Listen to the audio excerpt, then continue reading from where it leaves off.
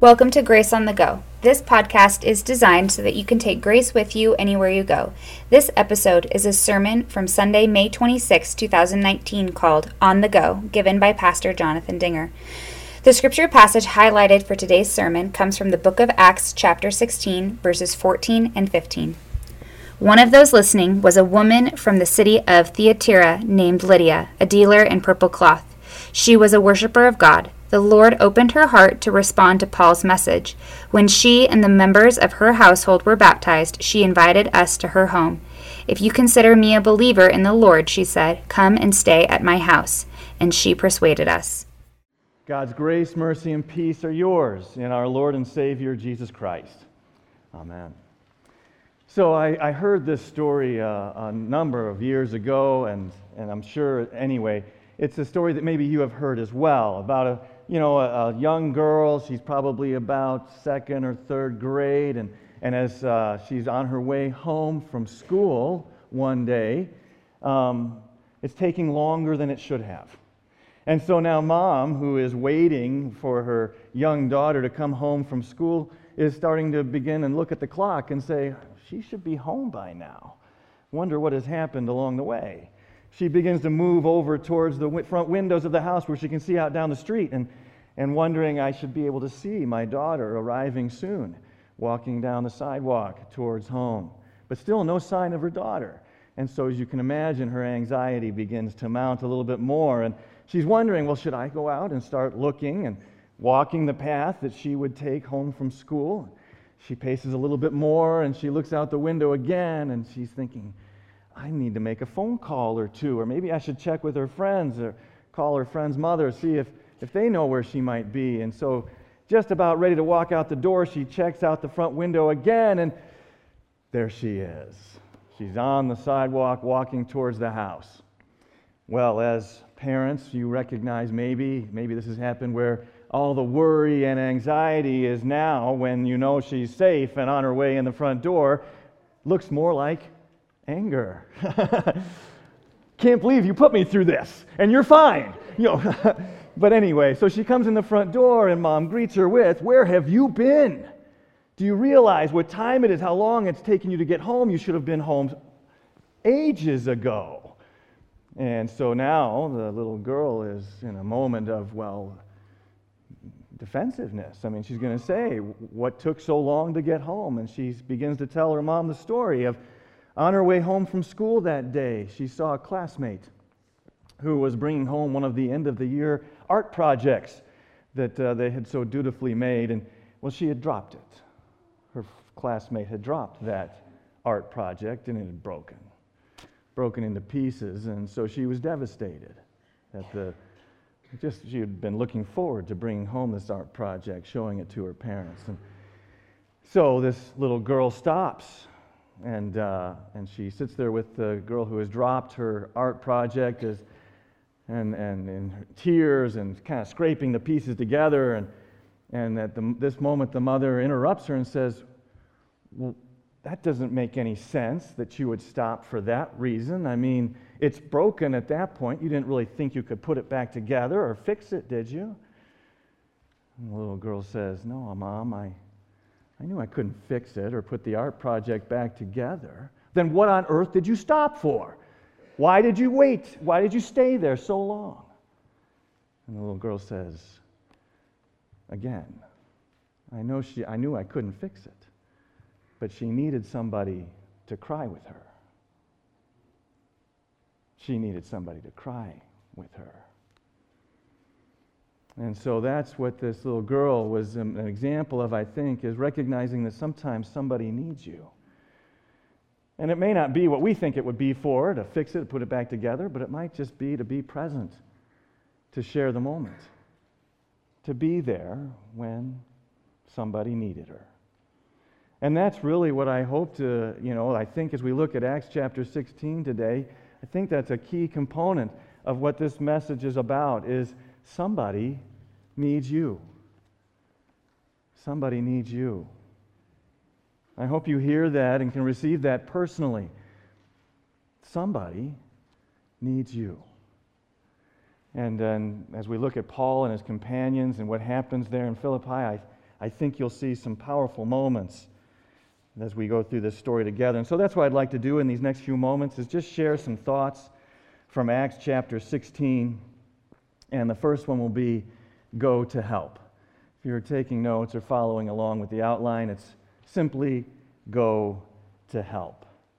And so you heard this read already by Lee, but I'd like to emphasize a few things with it again. So during the night, Paul had a vision of a man of Macedonia standing and begging him, "Come over to Macedonia and help us." Come help us. We need somebody to help us. So after Paul had seen the vision, they got ready at once to leave for Macedonia. So that's Paul and his traveling companions, concluding that God had called us to preach the gospel to them. So that's what they mean by calling for help. We need somebody to bring the gospel to us. We need help. Now, on this Memorial weekend, I gathered a little bit of information. It was astounding to me. I mean, I know I've spent enough time with history. I know some of the numbers and people who, service members who went and served in foreign lands. But as I went to the U.S. Department of Veteran Affairs, I found out some startling numbers, to me anyway. Service members who answered the call in World War I, almost 5 million U.S. service members went over to Europe and fought in World War I. And those who died in battle, those who gave their life in that service, and this number does not include any who were wounded, it's just those who actually died and gave their life as a sacrifice in that service, was over 50,000 service members in World War I. World War II, as you can imagine, a startling number here, over 16 million answered the call. Over 16 million U.S. service members answered that call, and almost 300,000 gave their life in that service. In the Korean War, it was just under 2 million that served around in that conflict, and it was over 33,000 who gave their life in battle. In Vietnam, and this is Southeast Asia only, Vietnam, there were 3.5 million service members, and almost 50,000 gave their lives. And then when we speak about the global war on terror, we don't have numbers yet. Numbers keep rising. Service members keep giving and going and sacrificing. And so as Paul he receives this vision of the Macedonian man asking for help and concluding that God was calling them, we have had service members in this country answer that call over and over again. And as an example, I think, of what Paul says, the call was made and they went. Concluded that God was calling them and they went according to the need, and they gave all that they had to give. So, brothers and sisters, friends, the call remains, and the call is for us, and the need is great. People need the gospel. Paul saw this as a great opportunity and a call for him personally and a call for his team. It says they concluded that they must go, and so they went without delay. We have, as our part of our mission statement here at Grace, that we will invest our lives in bringing people into a life-changing relationship with Jesus Christ. We have both opportunity and God's call, because the need is great. The need is great. Not only going to help, second point would be go to them. Go to them. So if you'll indulge me for just a moment, I know this is a silly old story, a joke that's been around for ages, but I think it makes a really important point, an application of what we're talking about here as far as going to them. So there's an elderly man, it's winter time, winter evening, and he decides that he'd like to go ice fishing. And so he gathers his gear and tackle and he heads out of the house to go to the local pond. And as he gets to the pond, he walks out on the ice and he gets out his equipment and his ice auger and his fishing pole and different things. He starts to set up and then he starts to drill that hole in the ice. And as he's augering into the ice, he hears this booming voice from overhead that says, "There are no fish under the ice." He's startled for a minute, Thought, well, that's pretty helpful, good fishing advice. So he gathers up his stuff and he walks over to another area and he sets up, puts his stuff down, gets the auger out, starts drilling another hole in the ice, and all of a sudden he hears another voice from above. There are no fish under the ice. Well, a little startled, but okay, thanks for the advice. And he picks up his stuff one more time and he heads over to another place and he starts setting up and starts augering one more time. And there's the booming voice again. There are no fish under the ice. He says, is that you, Lord? No, it's the ice rink manager. Stop drilling holes in my ice. No fish under that ice. So that's terrible, isn't it? Yeah. We have to go to where they are. We have to go to them. And that's exactly what Paul and his companions do. It says, from Troas we put out to sea and sailed straight to Samothrace. On the move. They had been on the move. In those verses preceding this section in Scripture, it's Paul and his compatriots going one place to another, and it says the Holy Spirit didn't allow them to go into those places and preach the gospel until this night when Paul receives this vision. And he gets up in the morning, I can just almost feel the eagerness and he's like, guys, come on, we know where we're going. And so they set out immediately, and they go to them, sailed straight away. And so again, on the move, without delay. And I think this is just a perfect example. Paul and his companions, perfect example of having an attitude of Christ. The very attitude of Christ. Where Jesus left heaven, came to earth. Right? There were no sinners in heaven. And so he came to be with us sinners. He went to those who had need. And he gave his life as a sacrifice for all. An atoning sacrifice for all of us, all people, everywhere, in all places, and all times. The Scriptures tell us that he came from heaven to here to seek and to save. And as we just said in the Nicene Creed, he came for us and for our salvation. So again, I think Paul, in this way, heading out to go to them, wherever they were, to hear the gospel, it is that example of following Jesus Christ, who left heaven and came to us, to seek us, because of his great love for us. So we go to help, we go to them, and the next point would be, go to church. Oh, that almost sounds like an obvious statement for everybody here this morning, right? You're already here. So being told, I guess we can skip point 3, right? No, I've got some good stuff in point 3, so we're going to say it anyway. So anyway, go to church.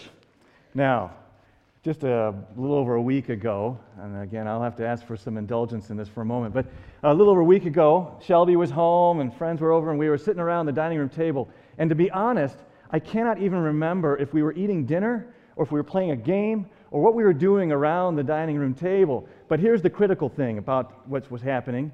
We had the Cubs game on in the background. And so we were listening to the Cubs play baseball, and it was just kind of going on, but it wasn't going well. We were losing, and so it's going later on in the game, and probably listening a little bit less, and just not paying as much attention to what was happening there as what was happening around our dining room table. And then suddenly, Shelby says, "Shh, something great is about to happen." So we stop talking and whatever we were doing, and we start listening to the game more intently, and so there's the commentators are talking play by play, and pitch. Nothing great happened. I look at Shelby, and she looks at me, and so we just wait and we listen, and another pitch. Nothing great happened. I look at Shelby, and I said, "What are you talking about? How do you know? What do you mean something great's going to happen?" And she says, "Well, I have this app on my phone that notifies me whenever there's something great that happens in the game. MLB TV must just be a little bit behind because my phone just signaled that something happened." Next pitch, crack. That majestic sound of the baseball bat hitting that 9-inch sphere, launching it through the air. We're listening, the crowd, we can hear the crowd going wild, the commentators are excited. It's a home run! Cubs win! I looked at Shelby and I said, That was great. That was a great thing. But things changed all of a sudden in that moment when we believed that something great was about to happen. I mean, like I said, we had almost tuned out the game. We were engaged in other things around that table. But when she said, something great is going to happen, something great is about to happen, I'm convinced that that's what is happening here in Paul's story. On the Sabbath, we went outside the city gate to the river where we expected. They expected something great to happen. And so on the Sabbath, they went out to this place by the river to find a place of prayer. You see, in that day, culturally and spiritually, it required 10 Jewish men and living in a place before they would build a synagogue. So what we know to be true, since there's no synagogue, there were not even at least 10 Jewish men in the area. And so Paul says, we're going to go somewhere where we can find people who will be praying. And they go expecting to find something. And they go, and they are not disappointed. Because as they go, it says, to find a place of prayer, we sat down and began to speak to the women who had gathered there. Paul expected good things. He expected great things to be happening. And he, as I said, he was not disappointed. He found people praying. And he found the Holy Spirit at work. And so he went with great expectation. So I think in this moment, when we're talking about going to church, it's us coming to church expecting great things to happen when we are gathered together at church. We know certain things to be true. We know that God is present and He welcomes us into His presence and He delivers His gifts of love and grace without fail. And we can come with great expectation, expecting great things, expecting to hear God's word and from that word to receive comfort and peace, guidance and perspective, His love. As you hear and receive His word, you receive Him and His love for you. We can expect to receive grace when we come. In just a few moments, we will gather at Christ's table where He is the host. And He will take our brokenness and He will give us His grace. We will receive from Him. We will receive Him. We also have already received forgiveness. As you heard those precious words spoken to you in the stead and by the command of our Savior that told you, you are forgiven. You are forgiven and cleansed. All things in the past are gone. And so we have those assurances and the gifts of God's grace given to us. We have been reminded again that we are redeemed. Our debt has been canceled in the love and atoning sacrifice of our Savior, Jesus Christ. And so we have peace. We have peace with the Almighty God, knowing that we are forgiven and then having the opportunity to have peace because we forgive others. Peace. And just so you know, maybe did you know that going to church makes you healthier, makes you live longer? There's actually some research done on this. I find it fascinating. Church attenders, when they do go to the hospital, tend to stay 3 times shorter than people who do not attend church. I don't know, that sounds pretty good. Heart patients are 14 times more likely to pass away following surgery than of those who attend church on a regular basis. See, attending church is good for your heart in many ways. Church attenders have a stroke rate of half of the general population of those who do not attend church. And then the last thing, church attenders are less depressed, and when we do become depressed, we recover more quickly. So what does all this mean? Well, one, it means we're not exempt, right? We still have suffering and trials, heartaches. We're not exempt. But going to church, God gives us gifts that really have tangible impact as well as eternal impact. God gives us great gifts. And so, While we're not exempt, being present seems to have benefits. And when we come by faith, when we enter this place and receive God gifts by faith, that's when they become ours. Just like Lydia, the Lord opened her heart to respond. So go to church. The Lord will open our hearts to respond. And our final point would be go together. Go together. When she and the members of her household were baptized, she invited us to her home. If you consider me a believer in the Lord, she said, come and stay at my house. And she persuaded us.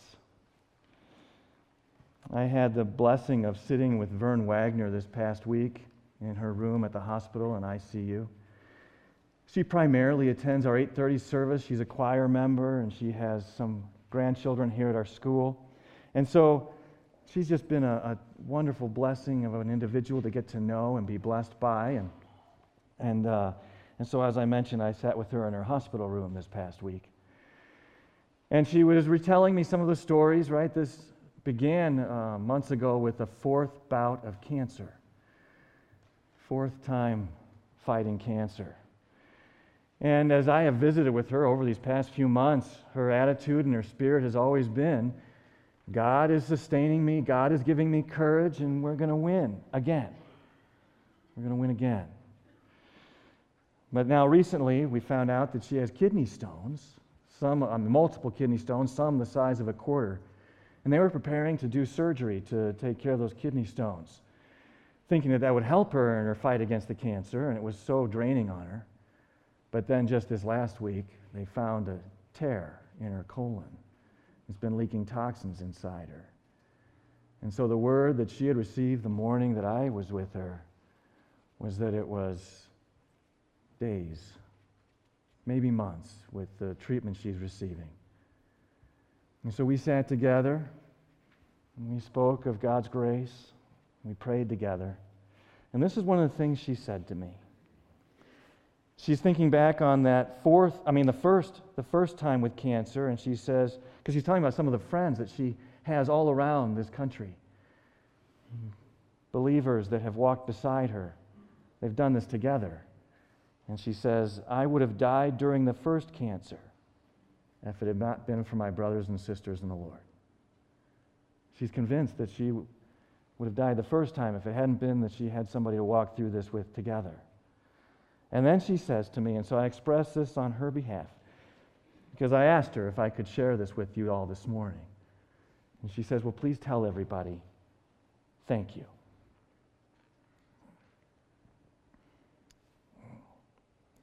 She says, thank you for my Grace family. She says, thank you, for your love that she has received from the people here in this family, this place. Because she is convinced that we do this life together. And I think that's what Lydia was also saying, that we do this life together. The Lord opened Lydia's heart, and so she opened her home to Paul and his companions. She says, we have a common bond. We are all members of the one baptized family. And while we share in hardships as well as victories. We share in love and grace. And so I think as Lydia is standing there talking with Paul, she says, who do you see? What do you see? What do we see when we look at one another? Who do we see as we look at one another? We look at those who we walk together in this life. Lydia persuades them, I think, to say, see me as one of you. See me as one of you. And she persuaded them. And they went together. A redeemed member, one who had been saved by the gospel of Jesus Christ. And so we walk together. Those who have been saved, redeemed by the Lord Jesus Christ. To God be the glory. Amen.